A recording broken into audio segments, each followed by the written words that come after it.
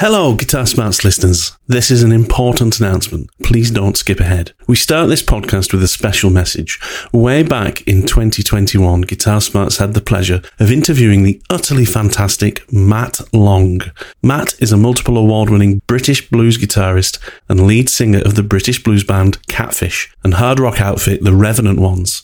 He joined us for episode number 20 and was a truly gracious guest who spoke about his career, his childhood, guitars, and meeting his hero, Joe Bonamassa. Well, Matt needs your help. Through 2023, Matt has been undergoing treatment for bowel cancer, and his recent prognosis has meant that to extend his life and retain a chance of survival, he needs to seek private treatment outside of the NHS. Matt's family have set up a GoFundMe page that is linked in the Guitar Smarts link tree in the description of this podcast, and we at the Guitar Smarts podcast would like to invite each and every listener to consider donating towards this fund that could well save the life of one of the brightest guitar talents of our generation. Now is the time, folks. Head on over to the link in the description to find the GoFundMe page. Donate what you can. Your donation could save a life. Thank you. Enjoy the podcast. Over the last few years, Joe Bonamassa has produced, a whole number of artists. Eric Gales, Joanne Shaw. Is it Joanne Shaw Taylor? Taylor Shaw, Joanne Taylor Shaw, and Larry McRae. I think recently, he's kind of him and Josh Smith have been going out and producing all these fantastic blues artists and helping them out. And I think King have got to be on that list.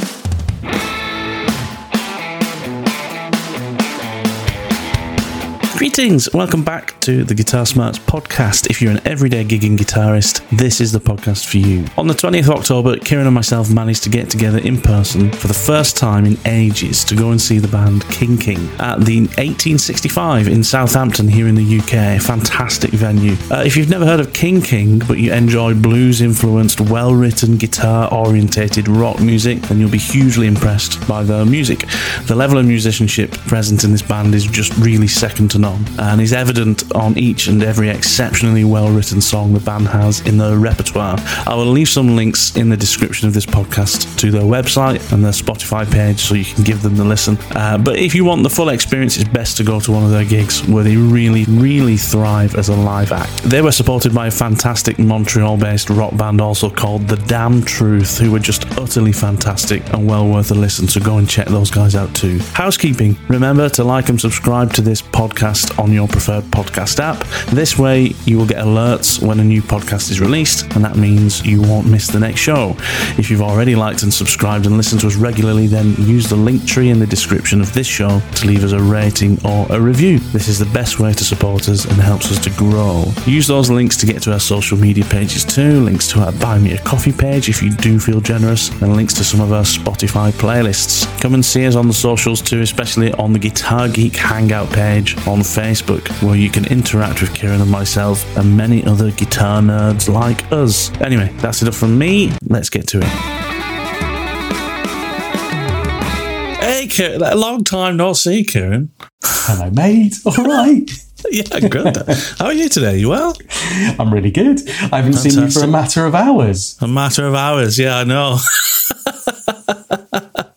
Mate, what a great gig yesterday. Oh, man. So, for our listening audience, we actually got to meet up face to face in person, which hasn't happened for a while, has it? Not for a long time.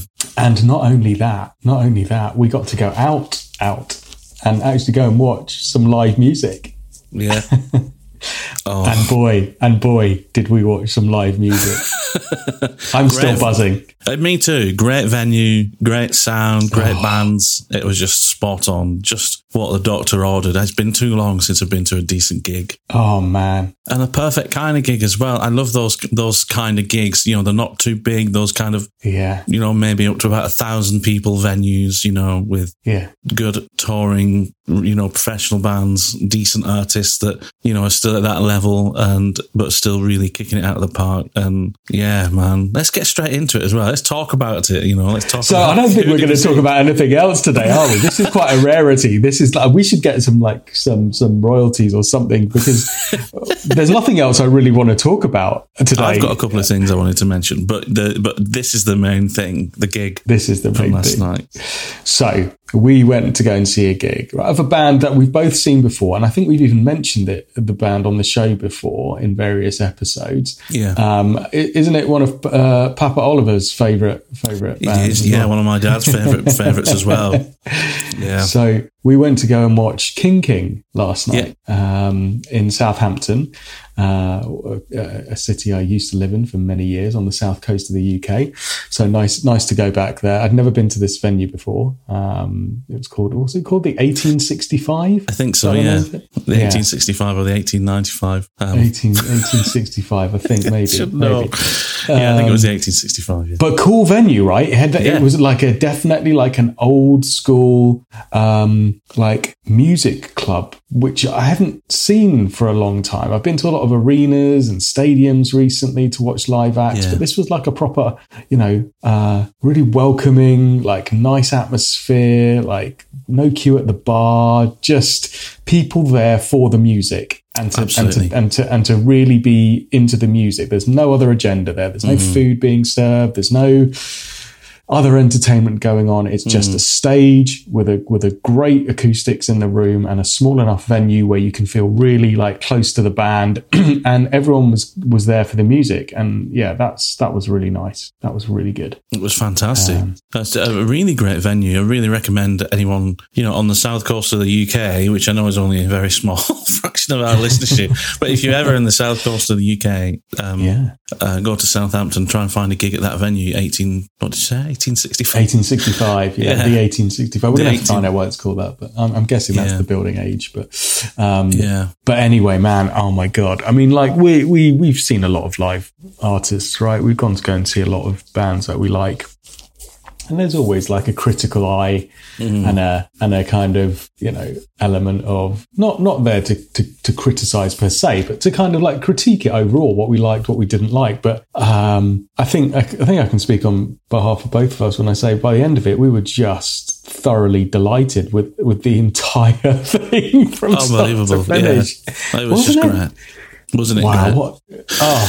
Just great music. I mean, for a start, their songs are all fantastic. Alan Nimmo and Stevie Nimmo, the two brothers that have performed together before. They used to go out as the Nimmo brothers, and they've also gone out separately as their own thing. The Stevie Nimmo band and King. King is now Alan Nimmo and Stevie Nimmo on guitar as well, and then the rest of the guys. But just got this really mature set of songs now. That you only get after having so much, time behind you doing this year in, year out, right? And it kind of shows. I mean, it just felt like we were watching this really kind of mature, experienced and, top level band, performing great songs, right? I mean, beyond tight. There was no. It's ridiculous. I mean, just the way, and this is the first time I've seen this lineup for King. Like, so I got into the Nimmo brothers like back in, I don't know, like the early 2000s, like 2005, something like that, 6 maybe. There was this album that came, actually it was about 2009, I think, this album, Picking Up the Pieces, which was the Nimmo brothers, like that. For people that haven't heard that Nimmo brothers album, Picking Up the Pieces, that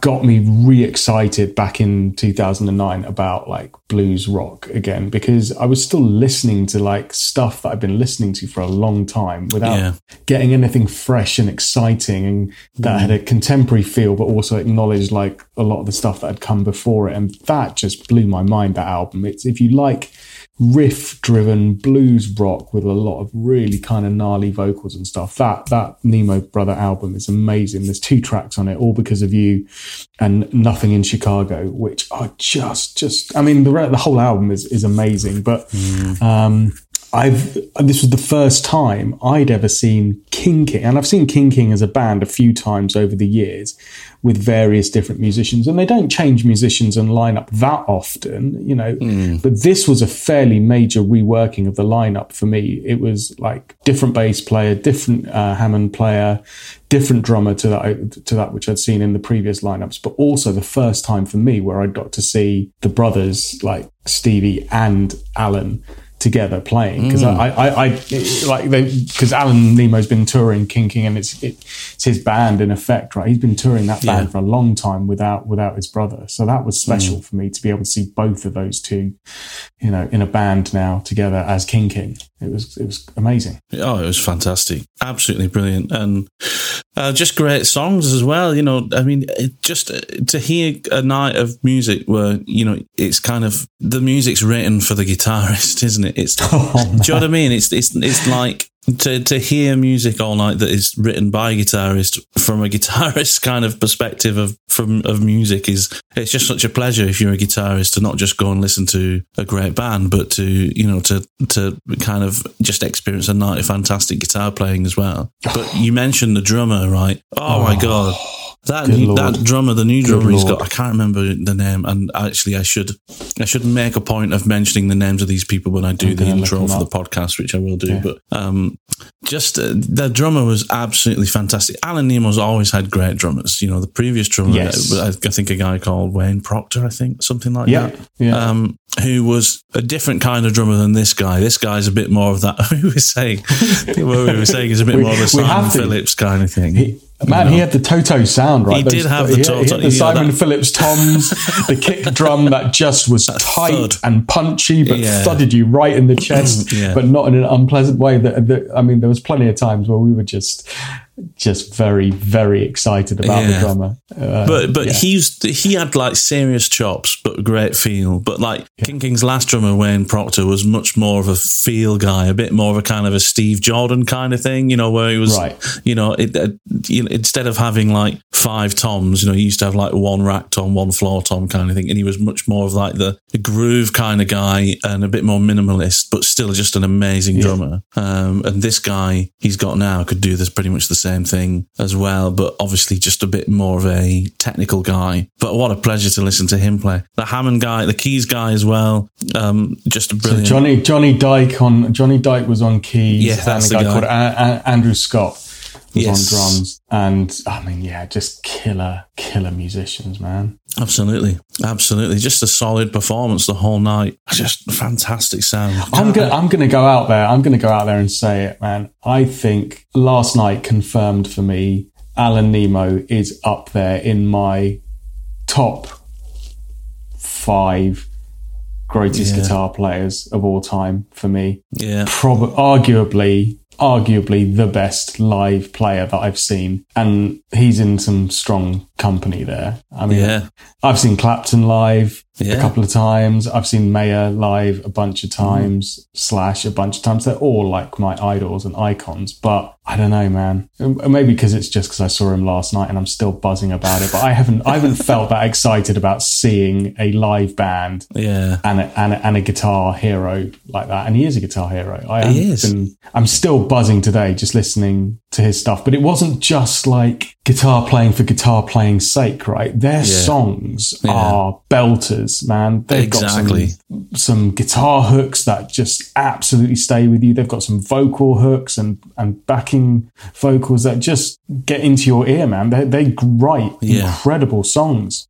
I'm blown away. I'm absolutely blown away by what I saw last night. It was from start to finish an absolute tour de force. Standout tracks for me was so this is ones that if you guys haven't listened to King out there, go to Spotify, all the albums are there. Check out the Nemo Brothers, that album I mentioned, Picking Up the Pieces. That's a great album.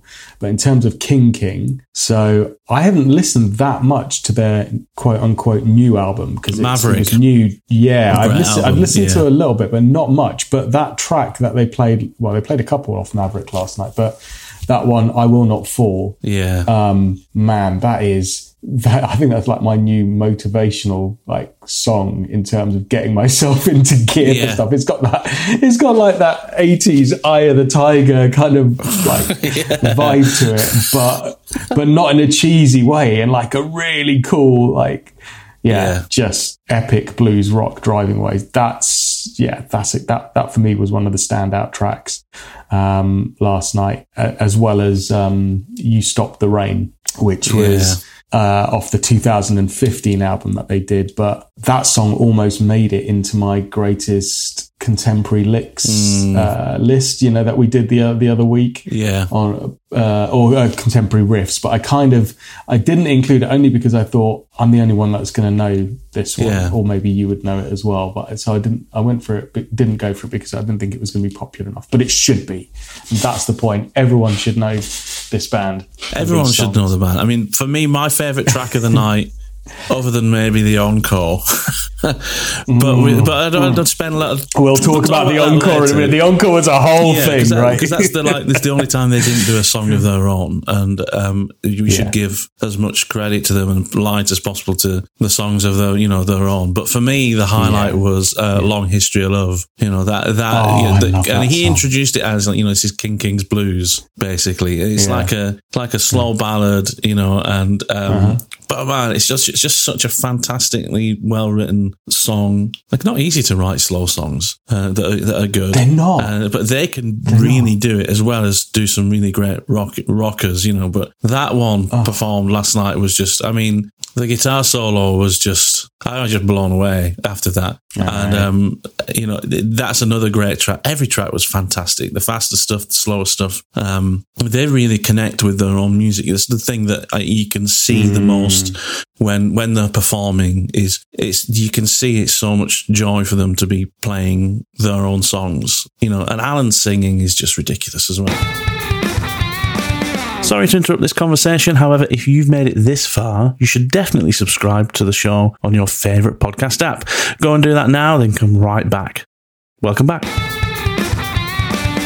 To be able to hear him sing is just as amazing to hear him play guitar, as well as Stevie. Stevie's a great singer too, and they were just all on form last night. It's phenomenal. I mean, it's honestly like the highest caliber of, for me, musicianship that does something for me, right? Because it's got these great songs that they've written. It's got the guitar playing and style that completely works for me, right? I'm not somebody that necessarily will go to a Steve Vai concert and stand there on the front row and just analyze all of his legato and go, this guy is a genius.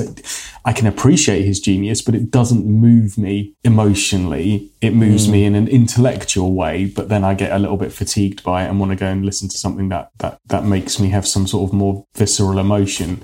Yeah. This stuff we listened to last night with King is that for me. It ticks all of those intellectual guitar playing stuff, songwriting stuff, but emotionally connects with me, the kind of, tones and the instruments and the way that they play.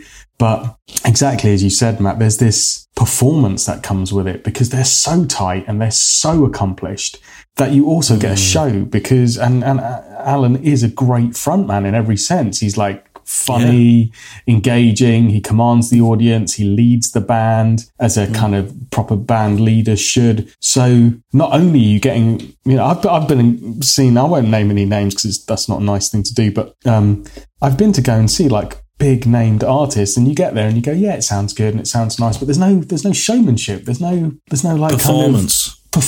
It's just like they're going through the motions, and you just think, well, that was great, but I'm left feeling a bit cold, even though it sounded great and they played well. These guys put on a show, and it felt, like, considering this was like the last show or one of the last shows of this leg of a very long European tour. Yeah, it felt like I was watching a fresh band that had just come out of the studio and were keen to like play and hadn't played live for a long time because they weren't fatigued. They weren't like bored of the road. It felt like first day of a new tour, really, and they were all they were all had energy, right? And I was like, this is ridiculous. You've just been gigging every night for the last few months on a massive European tour.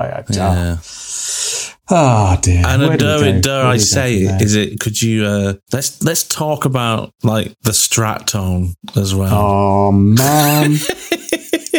No, like this happens every time I go and see them live, and I haven't been to see them live for at least 5 or 6 years now. I went through a whole bunch of period of time seeing them live at different blues festivals, different little blues clubs, even some pubs in London that they were doing. And every time I came away from watching them live, I would go home and play with my Strat tone. and try and find a way to get his Strat tone, because he uses chorus in a really beautiful, sympathetic way that you can hear it, but it doesn't overpower his Strat. And I never managed to find that particular sweet sound that he's got. And then he uses delay on all of his solos, but in a really beautiful, sympathetic way that just makes them sing without dominating. It's just perfect. But that Strat tone is, for me, like the holy grail of Strat tones. And that's how I feel every time I come away from watching him play. And he changes amps, he changes rigs, he uses different Strats every now and again, but he has a mainstay of guitars. But I don't know, man. I don't think I'll ever get it, but it was just perfect. It was just, it was just.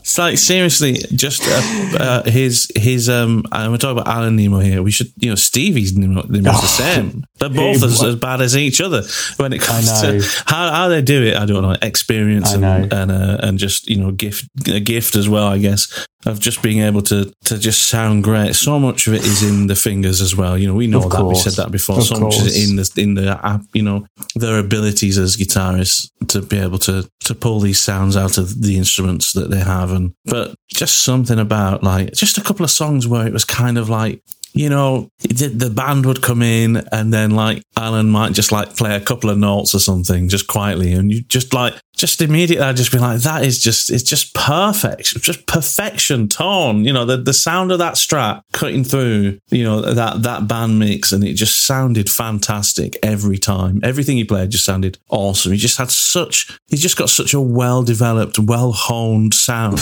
as a guitarist. Sickening. I want to hate him, but I can't, because he just is so bloody good and entertaining and so engaging. I mean, don't let it become like your relationship with John Mayer. I can't. I don't think it ever will. Big Ray's already pointed this out. Don't forget. It's true. I love these people so much. I end up hating them. You end up hating them because you. So often when I go to, and you made a really good call yesterday, obviously this is rule 101, and I'm sure all our listeners do this, but like, if you've got a choice of where you can stand in one of these small little venues, go and stand next to the sound engineer. Yeah. And luckily the format of the venue last night is the front of house desk was literally plumb bang right in the sweet spot. Yeah. In the middle of the kind of standing area, but not too far from the stage. And it was just like, right, we're just going to stand there. And we just had the best sound all night, right? Yeah, credit to the sound guy. I mean, he clearly, obviously, is working with them from gig to gig. And it's not just a local sound guy, he's the king sound guy. But man, he really just had that whole band sounding superb. I think the key is the drum sound, actually, for me, a lot of the time. If you get the drums sounding as good as he got them, that's kind of the foundation to layer the band on top of that drum sound and get everyone, just get everyone sounding great. It's the difference between sounding like a pub band and sounding like a decent live performance. But just such a pleasure to listen to them and kind of be there for that performance. Just such a great sounding band. So that tone, like I go to gigs, as we all do, and oftentimes I find like a guitarist tone like has elements that I like and elements that are nice but not exactly to my taste, right? So I can go along to a gig and I can go, I really love his clean tone. He's got a great clean tone, but maybe that his overdrive tone or his lead tone isn't particularly to my taste, and I'd EQ it a bit differently, or it'd be something different for me, or vice versa. They have a great lead tone, but their clean sound isn't, whatever. Like Alan Nemo for me has the best spectrum of clean, crunch, drive, searing lead. Like every one of his patches or tones selections is for me the quintessential Strat version of that particular tone that I'm looking for. It's just like, damn it, you've literally nailed every element of gain stage that I would want to have,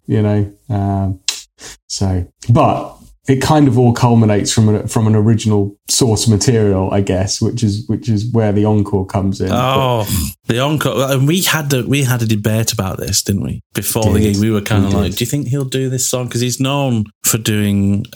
So he's been known for a long time for doing a cover of Eric Clapton's "Old Love," which is just one of Clapton's best ever tracks, without a doubt. He wrote it with Robert Cray in the early 90s for the Journeyman album. I guess late 80s, 89, I think Journeyman was. And it's just this fantastic slow blues kind of ballad kind of thing. Not a slow blues, but it's a kind of, you imagine it as like a modern blues, really. I think everyone listening to this show knows that song, "Old Love." You should know it. You should know it. Yeah. If they don't, you're on the wrong podcast. Honestly, it's like our favourite. It is my favourite Clapton song of all time, for sure. Yeah, it's up there for me as well. It is, without a doubt. It is definitely up there, and I think that takes a tremendous amount of courage and audacity to go, I'm going to cover Clapton's "Old Love" as part of my band set. For sure. Like that song is too special and too precious to too many people to have a go at it. But yeah, because we said, didn't we? It's like some songs you almost revere too much to want to do them when you're in a band yourself, which for some people you might think, what do you mean? Surely if you love a song, you want to perform it. But it's like I said to you, sometimes, if you love a song so much, it moves you in a way that you can't necessarily feel the same way about it when you do it yourself. So unless you can, that's the way I felt about it. That's why there are some songs that when we were in Roadrunner together that we didn't do. And I think as a band, we made a choice not to do, even though we all love them, because of that same thing. Because we kind of don't want to diminish the how much you like a song, because if you can't do it justice night after night when you're gigging, you don't want to diminish your how you feel about music that you love. So credit to them for taking a song as big as that and still turning it into something that was their own. Because like Alan used to do this thing, didn't he, where he would get quieter and quieter and quieter with his guitar playing until the venue was so quiet. It didn't work for him last night. He tried to do it in a different song, I think. And I think some people in the venue didn't really get it. And which is a real shame. No,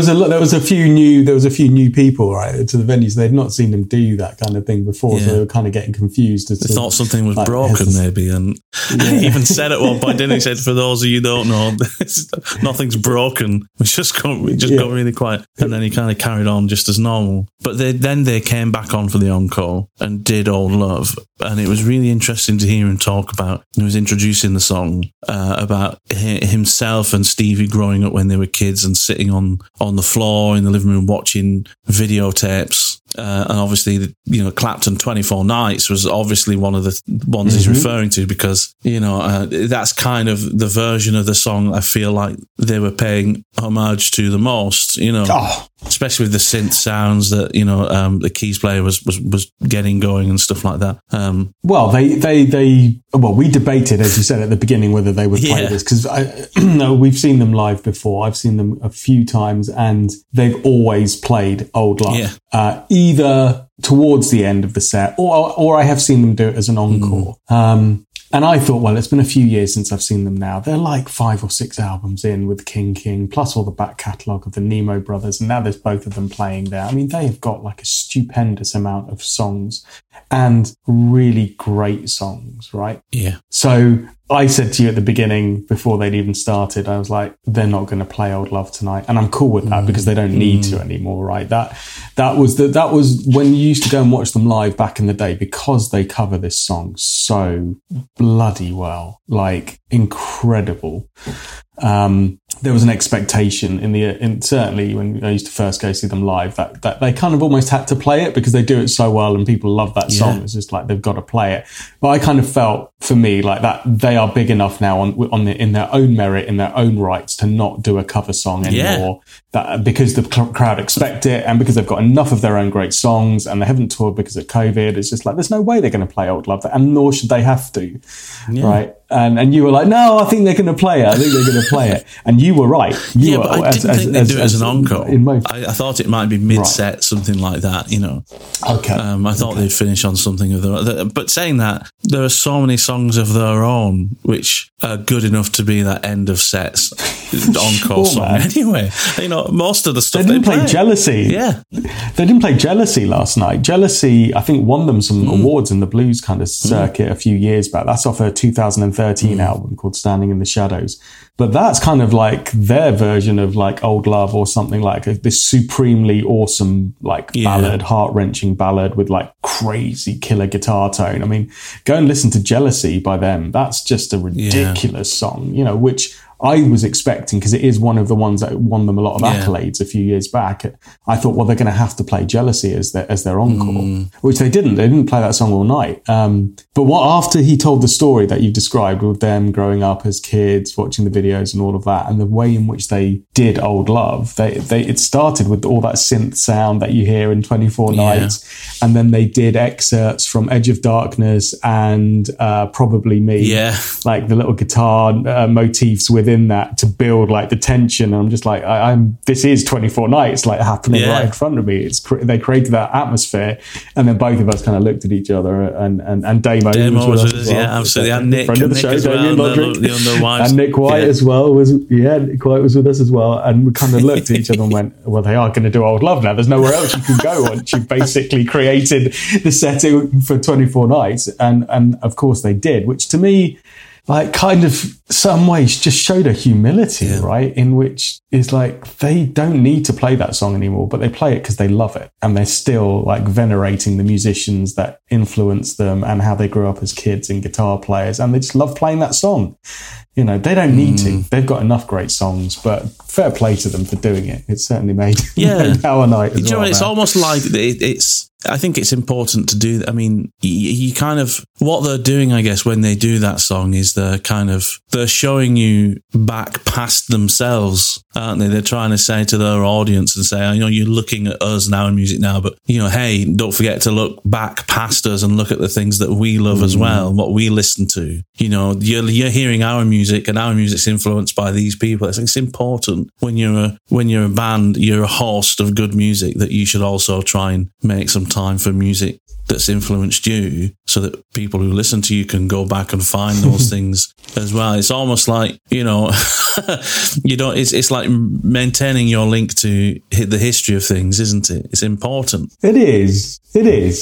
But also on almost like every like person's moment of being an inner child. There's some part of me that likes to imagine those two growing up playing guitar and like imagining one day, what if we get big? What if we get good? What if we make it famous and start playing back venues? I mean, like, well, of course, it was written in the stars. These two are phenomenal musicians and phenomenal guitar players. But, you know, I'm sure they had that dream as kids of going, one day we'll be on stage, like playing, you know, basically 24 Nights and playing Old Love, you know, to a whole audience. And now they can. So why not? Just do it. Be your childhood self and live that dream, because you can. You know, why not? Exactly that, because you can. And you can definitely see it. You can definitely see it in Stevie Nimmo's playing, because Stevie Nimmo took the first big solo in Old Love, didn't he? And his playing is exceptional. And I got to say, actually, you can, more so than I think in Alan's playing, you can hear the Clapton influence in Stevie's playing. And I'm not saying that to say he just sounds like Clapton. He doesn't. He's a fantastic guitarist in his own right. But what I mean by that is, you know, watching Stevie stand there and solo over Old Love, you know, and you know, there with his eyes closed, kind of just let himself go for it. You can almost kind of imagine that he's thinking back to when he was first listening to that music as well, and kind of there's this flow happening of, you know, just, you know, the things that he's remembering in his life and he's playing, and it's such a great moment to kind of witness. So great to see, you know, people perform like that. It's you know, it's actually, you don't get to see that anymore. Certainly not in the mainstream. No. But to see people pay that kind of respect to music they love in their own performances, you know, you don't get that everywhere. It was really great. But then obviously the other thing was, then Alan was playing guitar as well, and I just remember thinking, man, it's like he's got the 24 Nights Strat tone. That I wonder ridiculous. if maybe that's why I liked his Strat tone so much, is because for a lot of the night, it actually really was, it did sound like a fantastic, or, kind of a variation of Clapton's tone on 24 Nights, particularly that big band section of 24 Nights when he does Old Love. A little bit dirtier, a little bit more compressed, but the bass tone is that for a modern era.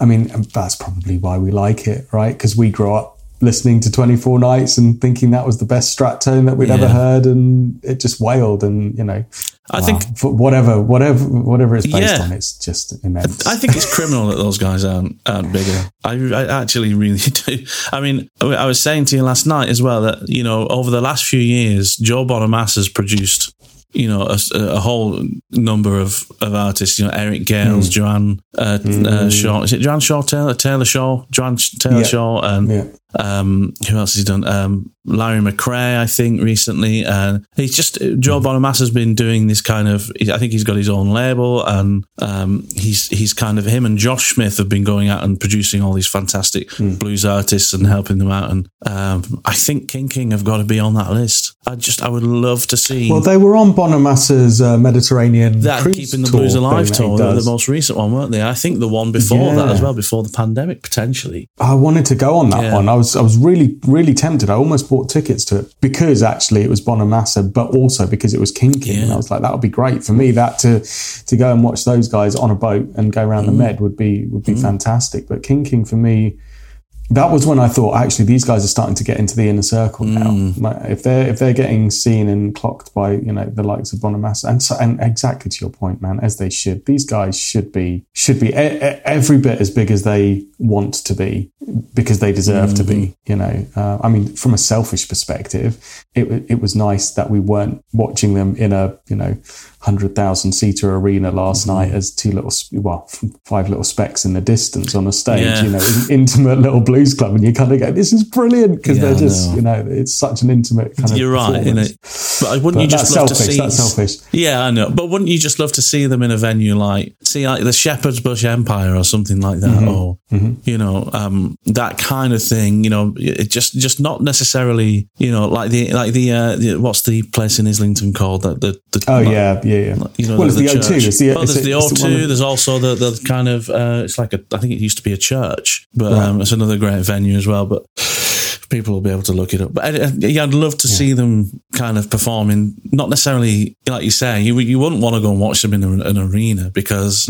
you've had the benefit of watching them in a more intimate place, and there's something wonderful about listening to that kind of music in a more intimate venue. But I'd love to see them take a step up to places like, like the Shepherd's Bush Empire and something like that, a few thousand, ticket sales, and really listening to them on a scale like that. But man, what a joy it was last night. Well, I think if our audience hasn't got it by now, then they'll never get it. But we had a great time last night. We had a great time. Please go and check out King. Bonus mention to the band that supported them as well, called The Damn Truth, a Montreal band that were utterly fantastic as well. Really great kind of like, I don't know, kind of reminiscent of like psychedelia, kind of late 60s psychedelic rock, but also kind of that 70s glam rock kind of style. They just wrote really cool rock, just rock and roll, wasn't it? It was just fantastically performed. Considering the reference points that they clearly had and were influenced by, I just found the whole thing so refreshing. Yeah. It kind of cut through like a lot of the, I don't know, just nonsense that we've been hearing recently. And I was just like, this is like a bunch of, I just kept going, they're rock stars, man. They're proper rock stars. They are literally just writing great tunes, some great riffs, like putting themselves completely out there, glamming it up. Just that, but yeah, man, at the base of it, just awesome, emotional rock blues tone and tight band. And really tight band. And they sounded great. So I'd recommend you check those guys out as well. Check out a band called The Damn Truth, a Montreal band. They've been supporting King on this tour, so hopefully it's been successful for them. But they're cool. They're awesome. What a great night, mate! I'm buzzing for that, and we've got some more trips out soon, which is going to be good. And we're going to take the podcast and do some recording and stuff there, on site. So we'll talk about that at the end of the show because that might be our next recording. But what else is on your mind today, buddy? Other than the incredible gig we saw last night. Yeah, I wanted to just talk about Joe Bonamassa again. Well, not necessarily Joe Bonamassa, but he's got. Do you remember, like a couple of years ago, he did this? He's always done almost like an annual collaboration with Epiphone based on a guitar he owns or something, you know. Yes. A couple of years ago, he did this beautiful Epiphone Black Beauty, which was based on a 58 Strat custom Strat, not 58 custom Les Paul. Epiphone Strat, you know. Because based on a 58 custom Black Beauty, you know. And then last year, I think it was last year, him and Epiphone did a collaboration where they did an Epiphone version of his Lazarus 59 Les Paul. Oh man, I love the whole story behind Lazarus. Yeah, exactly. Literally being the Gibson that he found. That's right, the 59 found. Yeah, that somebody brought to finding him. These 59s. Yeah. Well, I think when you're connected like he is, that he's probably getting phone calls every day, being offered vintage instruments, right? For sure. So Epiphone, you're right. I'd forgotten Epiphone did a version of Lazarus. I mean, it's basically a 59 with a really nice refinish on it, and you know, but it's a great sounding guitar by all accounts. And didn't he do an Epiphone version of his Gold Top, the one with like all the black hardware? I think he did. I'm sure a while back. Yeah, he did with a it was a dark back, wasn't it? I think that's right. That's right, because that wasn't like his first Gibson signature. Was his Bonamassa Gold Top? Yes, with the black hardware and the dark back that I love on a Gold Top. That's right. And I'm sure they did an Epiphone version of that as well. I think so. I think you're right, and I think that's possibly where this kind of run of things started. And what was interesting about the Lazarus guitar is that they made some slight changes to the spec of a standard Epiphone that I think really made it kind of just that bit more comparable to, you know, a Gibson instrument as well. You know, like the long tenon neck joint into the guitar. You know, just I think the wood choices and the scale length were more equivalent to the Gibson, and it had the burst bucker pickups in. So you were getting, you know, you were paying more than usual for your Epiphone Les Paul, but you're getting closer to the Gibson guitar that is 3-4 times the price. Epiphone can do that. But sadly, Gibson won't do that. When you go and buy like a Slash Signature or some other stuff, you're basically getting the standard with a different finish on it, and not even the same like hardware or pickups that the artist uses. And that's why I love what Epiphone do.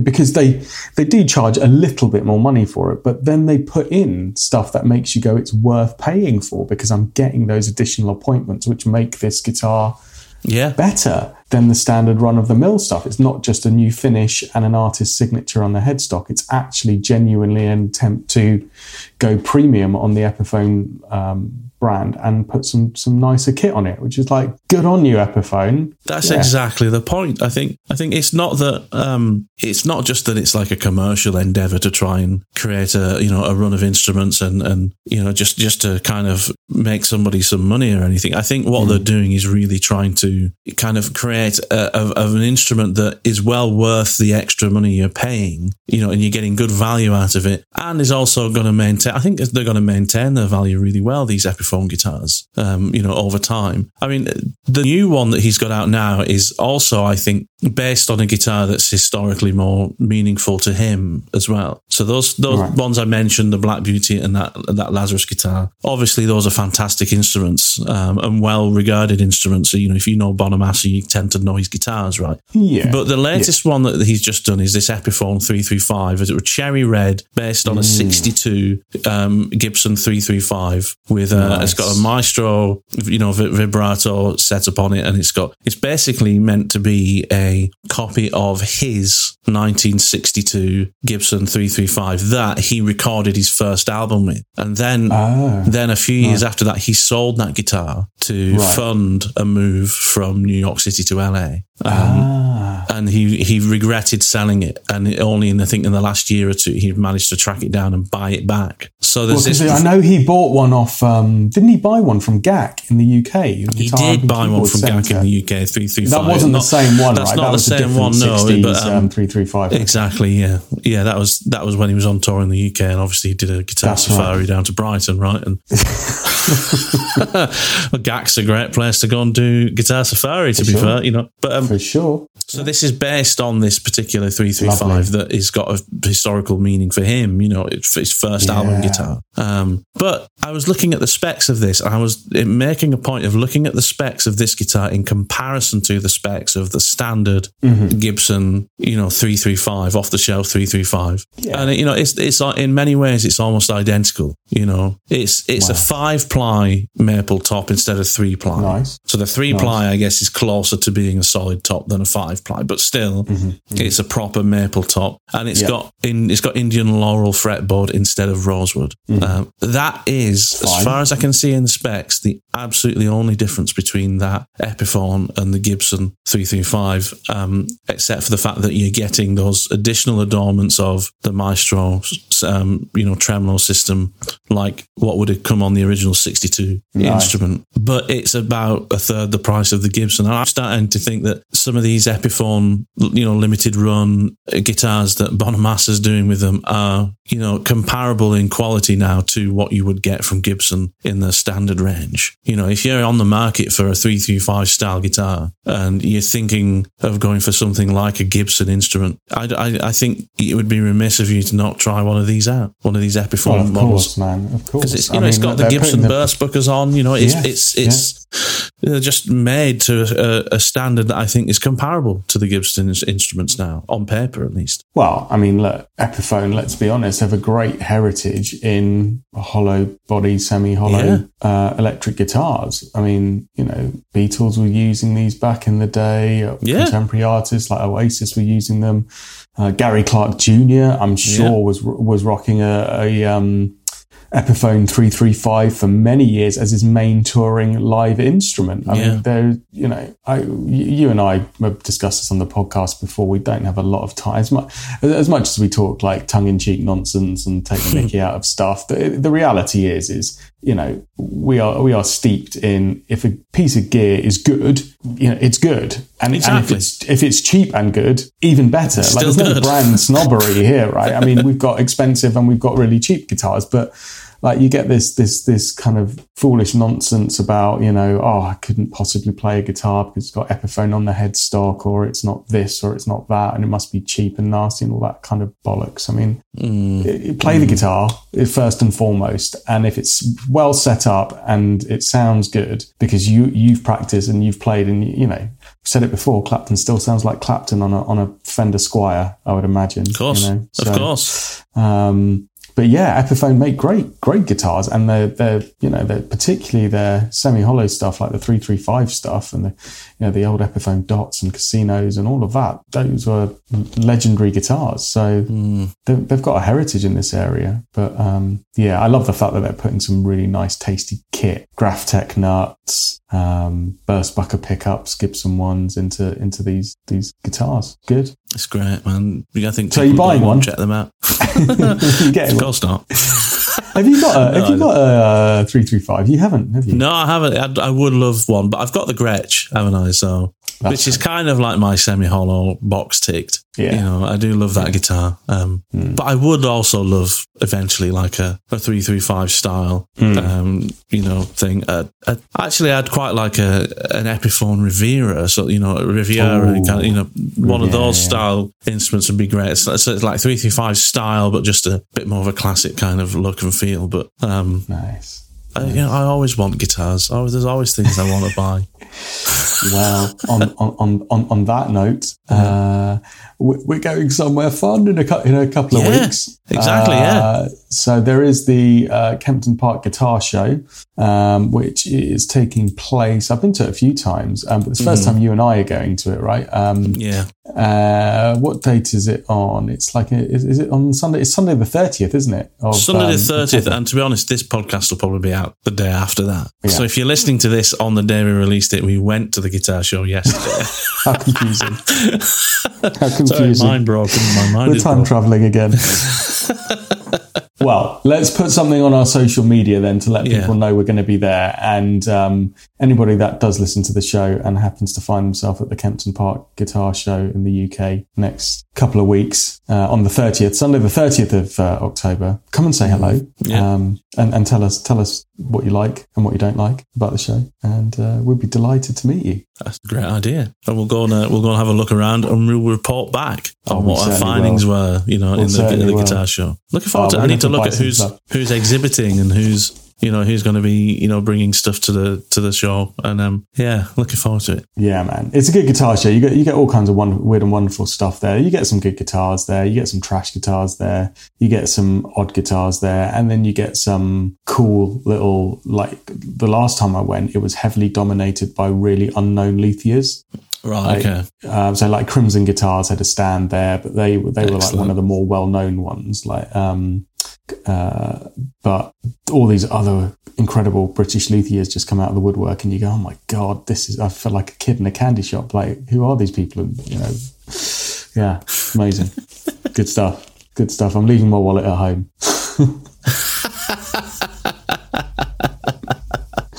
I've got children. Wise. I can't keep buying guitars. Oh, well, let's see what we end up with. Well, you need a new wiring harness and some pots and bits and pieces like that. You'll get some great deals on all of that there if you want to get some Les Paul wiring harnesses and stuff. That's a good point, actually. Yeah, that is something. Although I did recall, I did put in a new wiring harness on the Les Paul previously. I just didn't wire it up brilliantly. So I think I'm going to stick with the components I've got. And I've put in the new. Kieran, you're so kind. For my birthday, surprising me with a new set of pickups for my Les Paul, and I've got them in. You can see just behind me now. Obviously, our listeners can't see, but I've got them in. I love the way they look. I've got them in, and the cables are pulled through to the cavity, but I just haven't done the soldering yet. That's what this little thing is on the behind me. That's my soldering iron kit. I'm going to do it later. Oh, you're going to solder all in? Get it done. Oh, yeah, so I've just been so busy with work. I just haven't had the chance to actually sit down and set up properly, with the iron and get things soldered in. But can't wait to get them soldered in and just try that and just get these things fine-tuned in terms of pickup height and getting them sounding good and just great. Can't wait. It sounds like you got a fun afternoon planned. Actually, that reminds me, I've got a guitar that I need to get out the door today. It's got a Floyd Rose on it, so I've been putting that one off. But yes, that one will get stripped down and set up today. Balancing a Floyd Rose. Always fun. Got a few hours aside for that. Yeah, we've got it down to an art now. We've got it down. He says. Fantastic. Well, buddy, pleasure. Yeah, always a pleasure, mate. And last night again was fantastic. What a great gig. Just, if you've never listened to King King, go and listen to some King King. They're on Spotify. They're on, you'll find them on YouTube. And go on their websites, buy their music. They're such a fantastic band. You won't regret it. And get out there and see them at a gig as well. Such a great band. Well said. All right, buddy. Well, look forward to seeing you in a couple of weeks' time at the guitar show. Man. Be good. Yay. We're going to go shopping. We're going on guitar safari. I do still have some birthday money to spend. I'll take it with me. Oh, bring it with you. Yeah, bring it with you. I'll help you spend it. All right, mate. All the best, buddy. I'll speak to you soon. Yeah. Take care, mate. Bye. Thanks so much for listening. Remember to go and give King King and The Damn Truth a listen as soon as you can. If you like what you hear, then remember there are 64 other episodes going back almost 2 years that you can check out, where we talk about things like how to set up your guitar, the best budget guitar amps, music theory, and even a Guitar Smarts pub quiz. Go and enjoy them. Anyway, best wishes. See you next time on the Guitar Smarts podcast.